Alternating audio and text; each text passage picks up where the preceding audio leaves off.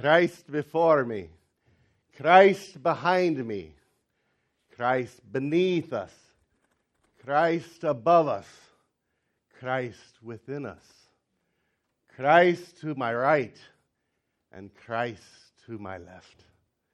May the Lord Jesus Christ and His power lead us and guide us and protect us this morning, we pray. Amen.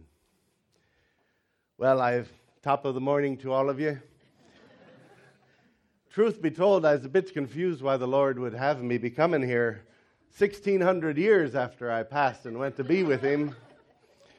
But while I was waiting, I went in to talk with the children here, to ask them if they knew who I was.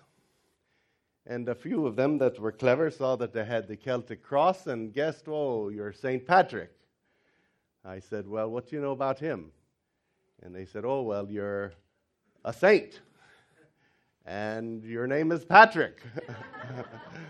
But I told them, you're wrong on both accounts. I never was a saint, never was confirmed as a saint by the Catholic Church. And my birth name was Patrician. But yes, later in life, a few began to call me Patrick. But more importantly, I asked them, well, what do you know of me? What am I known for? And to my surprise, they said, well, you're known for finding shamrocks and for drinking green beer and for pinching people that don't wear green. Well, I was a bit shocked to hear this. But there was one little boy, especially I asked, he said, I believe perhaps you're the inventor of my favorite breakfast food. And I asked him, what is this? He said, well, of course, it's Lucky Charms.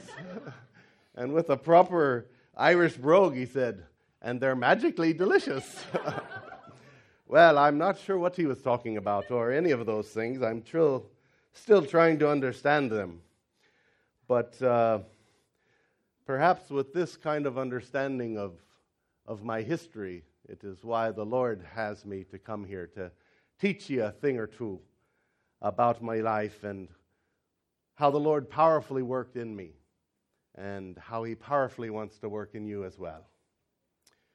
Well, as I said, I am Patrick, and I am a sinner, a simple country person and the least of all believers, and I'm looked down upon by many. My father was Calpurnius, and he was a deacon. And his father was a priest, Potitus. And it was near his home when I was 16 years old that Irish raiders came. And they captured me and thousands of other young boys and took us away to Ireland and sold us as slaves there. And for 6 long years, I worked there under a chieftain named Malchus. And I shepherded his sheep there in the mountains and the cold. But it was the Lord's grace upon me. For though my father was a deacon and my grandfather was a priest, I and the other boys, we had not given attention to obeying the Lord's commands. And we hadn't given attention to listening to the priests and their teaching to us. And so it was the Lord's chastising of us and sending us out to the nations, even to the ends of the earth. It was His grace upon us. And so it was that among foreigners, it seems, that I was seen by myself how little I was. But it was there that the Lord opened up my awareness of my lack of faith. And even though it came about late, I recognized my failings. And so I turned with all of my heart unto the Lord. And He looked down on my lowliness and had mercy on my youthful ignorance. And He guarded me. He guarded me before I knew Him, and before I came to wisdom and could distinguish between good and evil. He protected me as a father does for his son. And He allowed me to come to faith and to trust in Him. And that is why I cannot be silent, nor would it be good to do so, about such great blessing and about such a great gift that the Lord has so kindly bestowed upon me during my captivity. Yes, it was a gift, these raiders taking us away, carrying us to the ends of the earth, for there we came to know the Lord and began to serve Him. Well, there is no other God, and there never will be, nor was there ever, except God the Father. And that is why I cannot be silent. And that is why I repay such blessings from the Lord. I repay Him that as my life has changed and I've come to know Him, I repay Him by praising and bearing witness to His great wonders before every nation under heaven. As I said, I was born in Britain, which was an area controlled by the Romans. So many think that St. Patrick, he is Irish, but in fact, I'm English. But the Lord had these pirates come and take me to Ireland. But while I was there, I was a simple country person, a refugee and unlearned. But this I know for certain, that before I was brought low, I was like a stone lying deep, deep down in the mud. Then He who is powerful came, and in His mercy pulled me out and lifted me up and placed me on the very top of the wall. And that is why I must shout aloud and return to the Lord for the great good deeds that He has done here and now and forevermore. These things which the human mind cannot measure. The Lord has been so good to me. Well, after I arrived in Ireland, I tended sheep for Malchus each day as his slave. But I began to pray and seek the Lord's faith. And some days I would find that perhaps during the day I would pray 100 times, and at night as many. And often in the morning I remained in the woods and on the mountain and would rise before the dawn, even when there was snow and ice and rain. And I never felt the worse for it. I never felt lazy, and as I realize now, it's because the Spirit, God's Spirit was a-working, was burning inside me. The Lord was drawing me to Himself. But there was one night I remember. In my sleep, I heard a voice saying to me, "You have fasted well. Very soon you will return to your home country." And not long after that, I heard again a voice in my vision saying, "Your ship is waiting for you." Well, I was 200 miles from that ship, from the harbor. But I knew this vision was from the Lord, and I escaped that night and spent many days walking those 200 miles. And I arrived to the port, and there was the ship. But as I went to the crew and told them, "I need to set sail on your ship," they ridiculed me and laughed at me, said, "We have no need for you on our ship." I remember turning away and walking and praying to the Lord, asking Him for His help. And suddenly some came behind me, say, "Young man, these here are calling for you." And I went back, and they said, "We'll take you on our ship. Come, we'll trust you. Just prove that you're our friend in any way you wish." And so I went with them. Well, they were pagans, and I hoped that they might come to faith in Christ Jesus. But this is how I got to go with them, and we set sail right away. But again, I was taken as a prisoner on their ship. Though they would say we would be friends, very quickly they began to treat me poorly. But within a few days we arrived in Britain, not knowing where we were.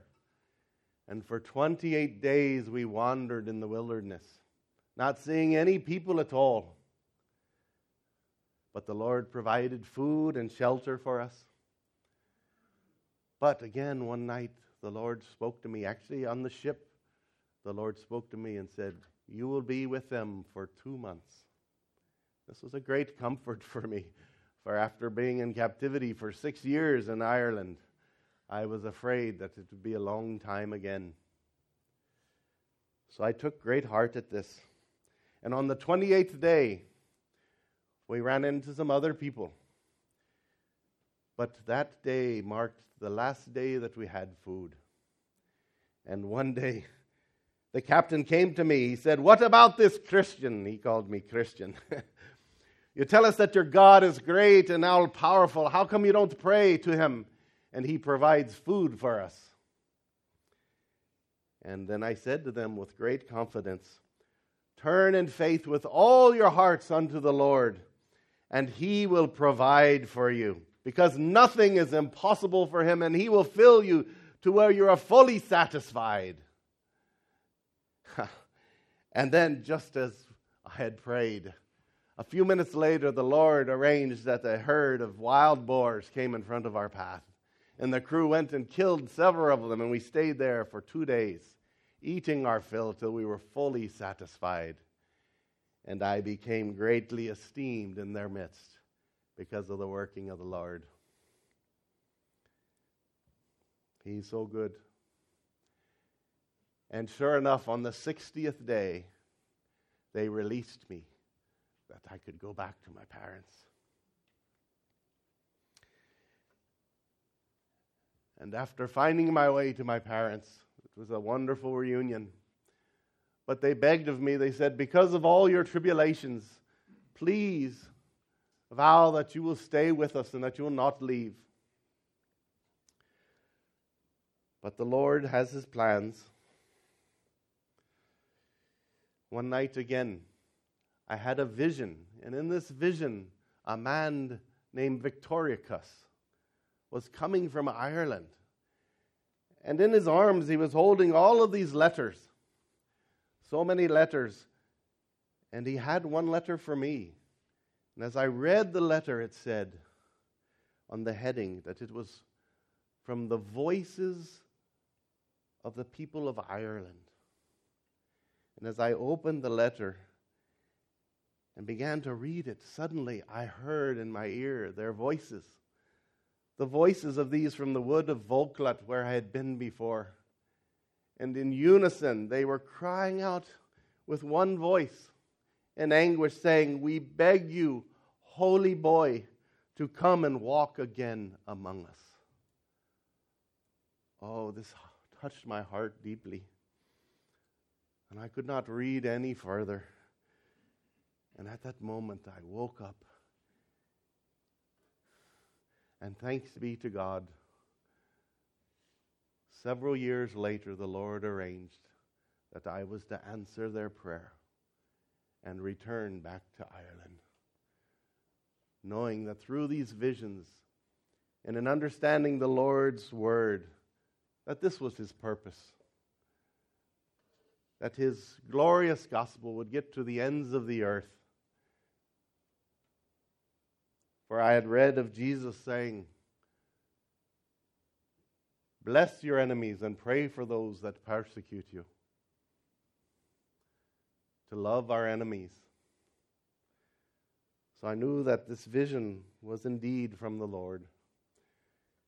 And though it was a great disappointment to my parents, in the end I did return back. But this time I went to Ireland as a cleric and as a missionary to take the good news to these people. But before I left, I had another important vision that the Lord spoke to me. And in this one, in the vision, I saw that there was one in me who was praying. It was as if this person were inside my body. And I heard him above me, that is, above my inner self. He prayed strongly with many sighs and groans. I was amazed and astonished. and pondered, who is it that prayed in me?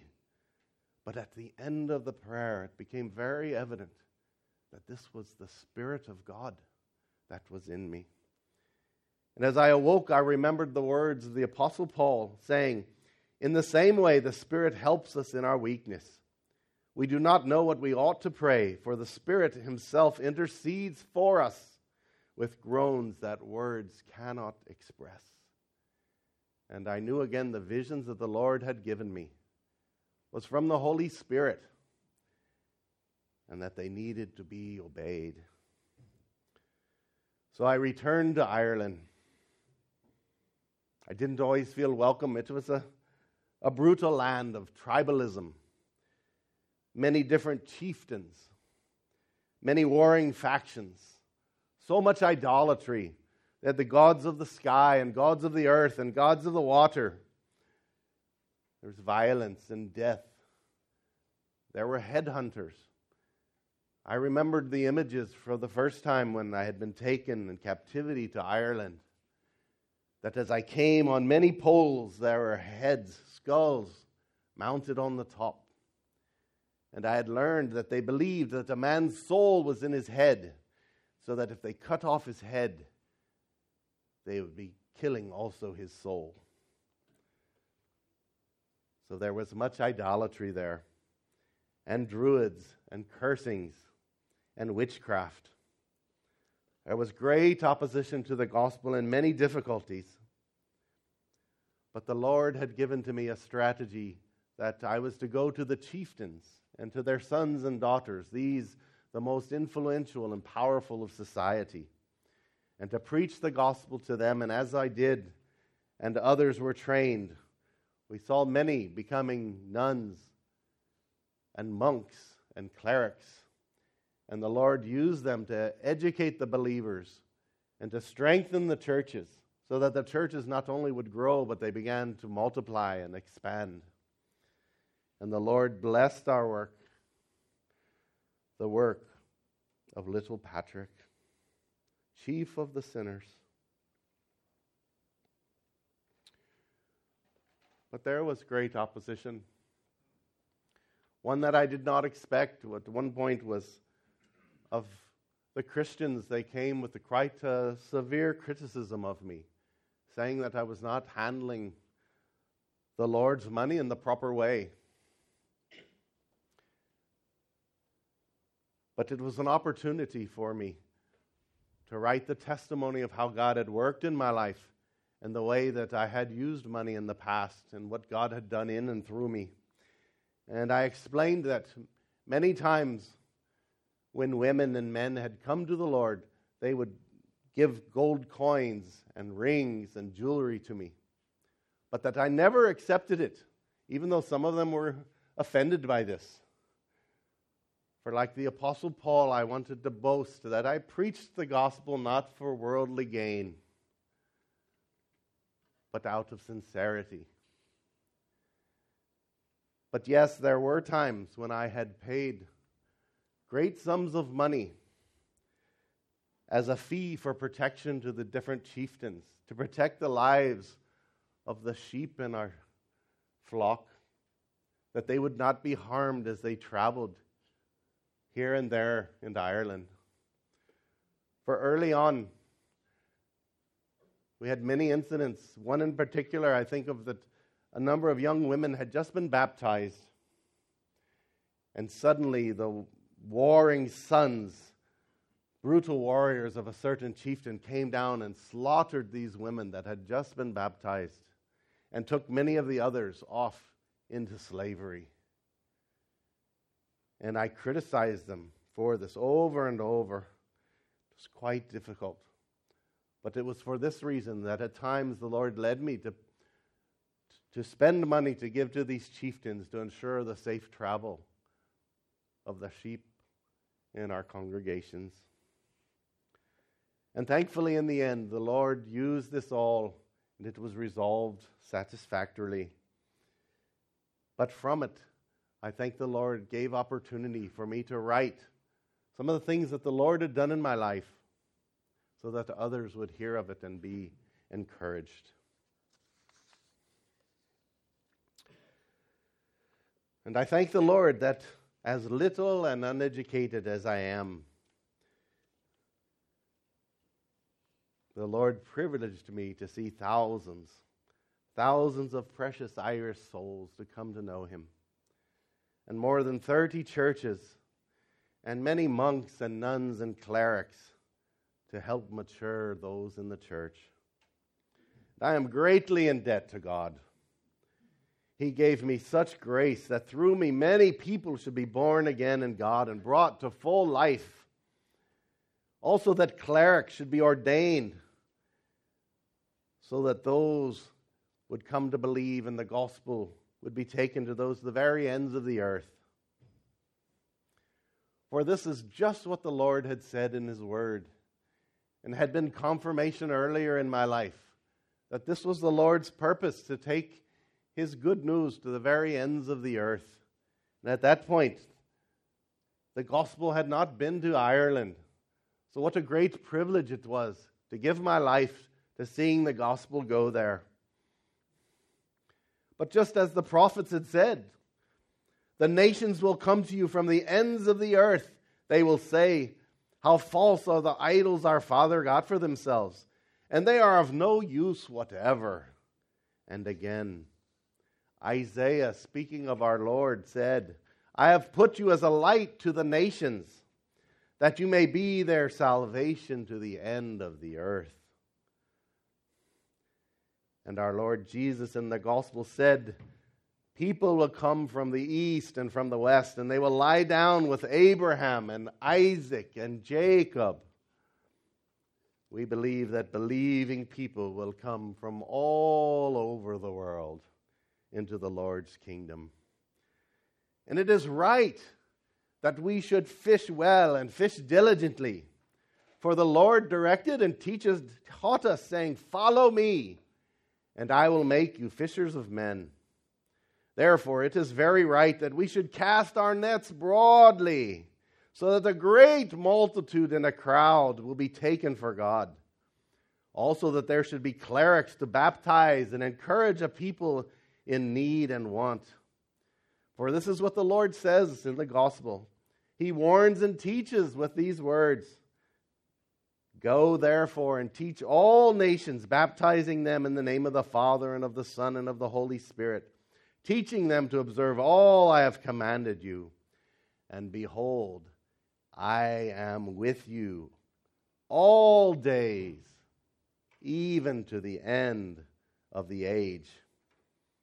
And one other time the Lord again said, go out therefore to the whole world and announce the gospel to every creature. Whoever believes and baptized will be saved. Whoever does not believe will be condemned. And again, the Lord said, this gospel of the kingdom will be preached as a testimony to all the nations, and then the end will come. Over and over again in the scriptures, just as the Lord has wanted, He's laid forth His purposes. And the prophet said, and it has happened. And it will come about in the last days, says the Lord, that I will pour out my Spirit on all flesh, and your sons and your daughters will prophesy. Your young people will see visions. Your older people will dream dreams. Indeed, on my servants, men and women, I will pour out my Spirit, and they will prophesy. And we have seen this happen at Pentecost. And since then, the Lord continues to give dreams and visions and to pour out His Spirit and to speak through His Spirit as He has to me, calling people to follow Him. And then especially in Hosea.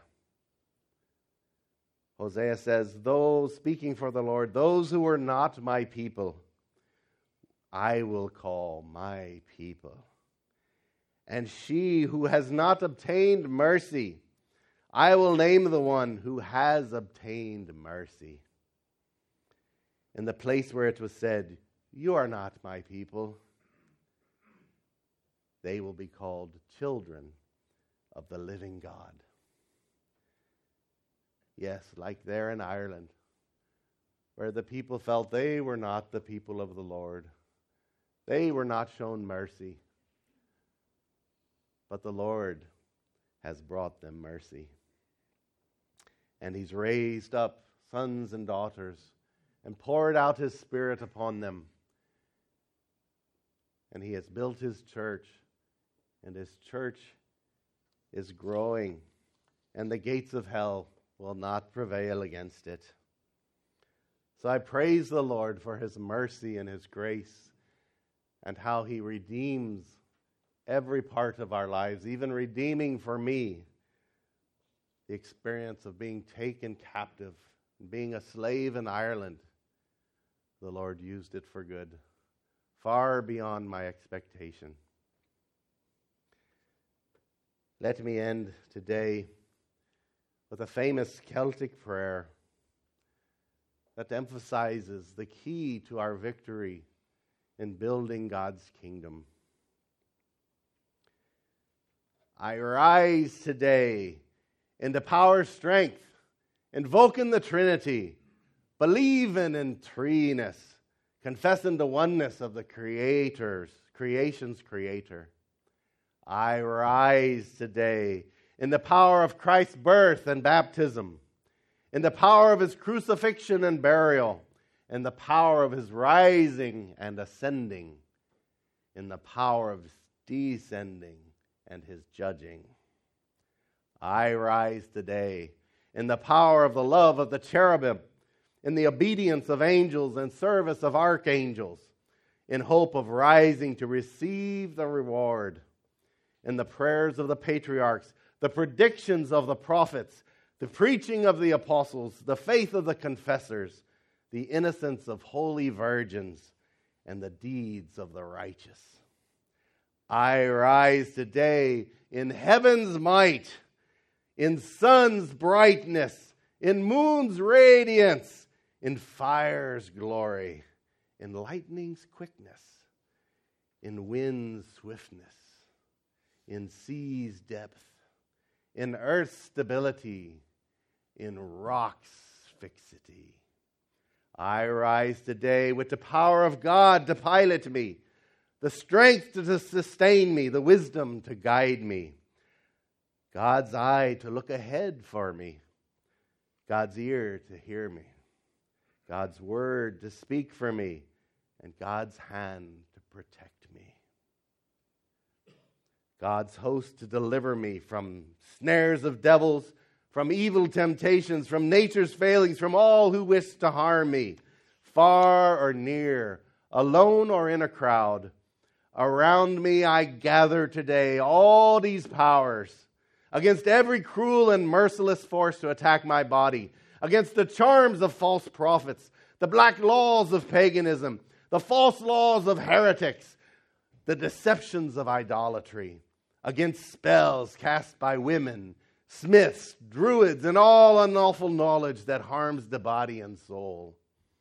May Christ protect me today against poison and burning, against drowning and wounding, so that I may have abundant reward. Christ with me, Christ before me, Christ behind me, Christ to the right of me, Christ to the left of me, Christ beneath me, Christ above me, Christ in the heart of all who think of me, Christ on the tongue of all who speak to me, Christ in the eye of all who see me, Christ in the ear of all who hear me. I rise today in power, strength, invoking the Trinity, believing in threeness, proclaiming the oneness of creation's creator. For to the Lord belongs salvation, and to Christ belongs salvation.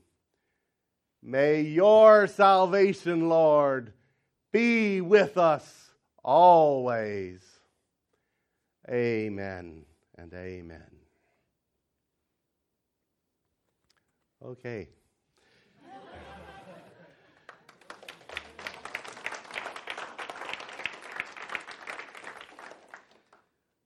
Well, it's pretty amazing. St. Patrick's a lot more than just green beer and shamrocks, huh? Yeah, it's really actually a shame that somehow he's been reduced to that when he was an amazing, humble man that God powerfully used. Just briefly want us to look at, oops, I got this the wrong way. We talked about that he wasn't a saint, that it wasn't until later he is named Patrick, that he actually was an Englishman, that he was not the first missionary to Ireland, he was the second.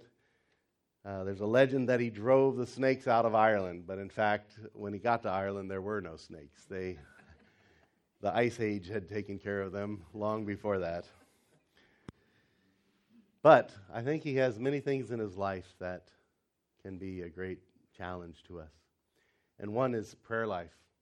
There's a beautiful story that as he came to the Lord there in Ireland, shepherding sheep out in the mountains, that he began to learn how to fellowship with God.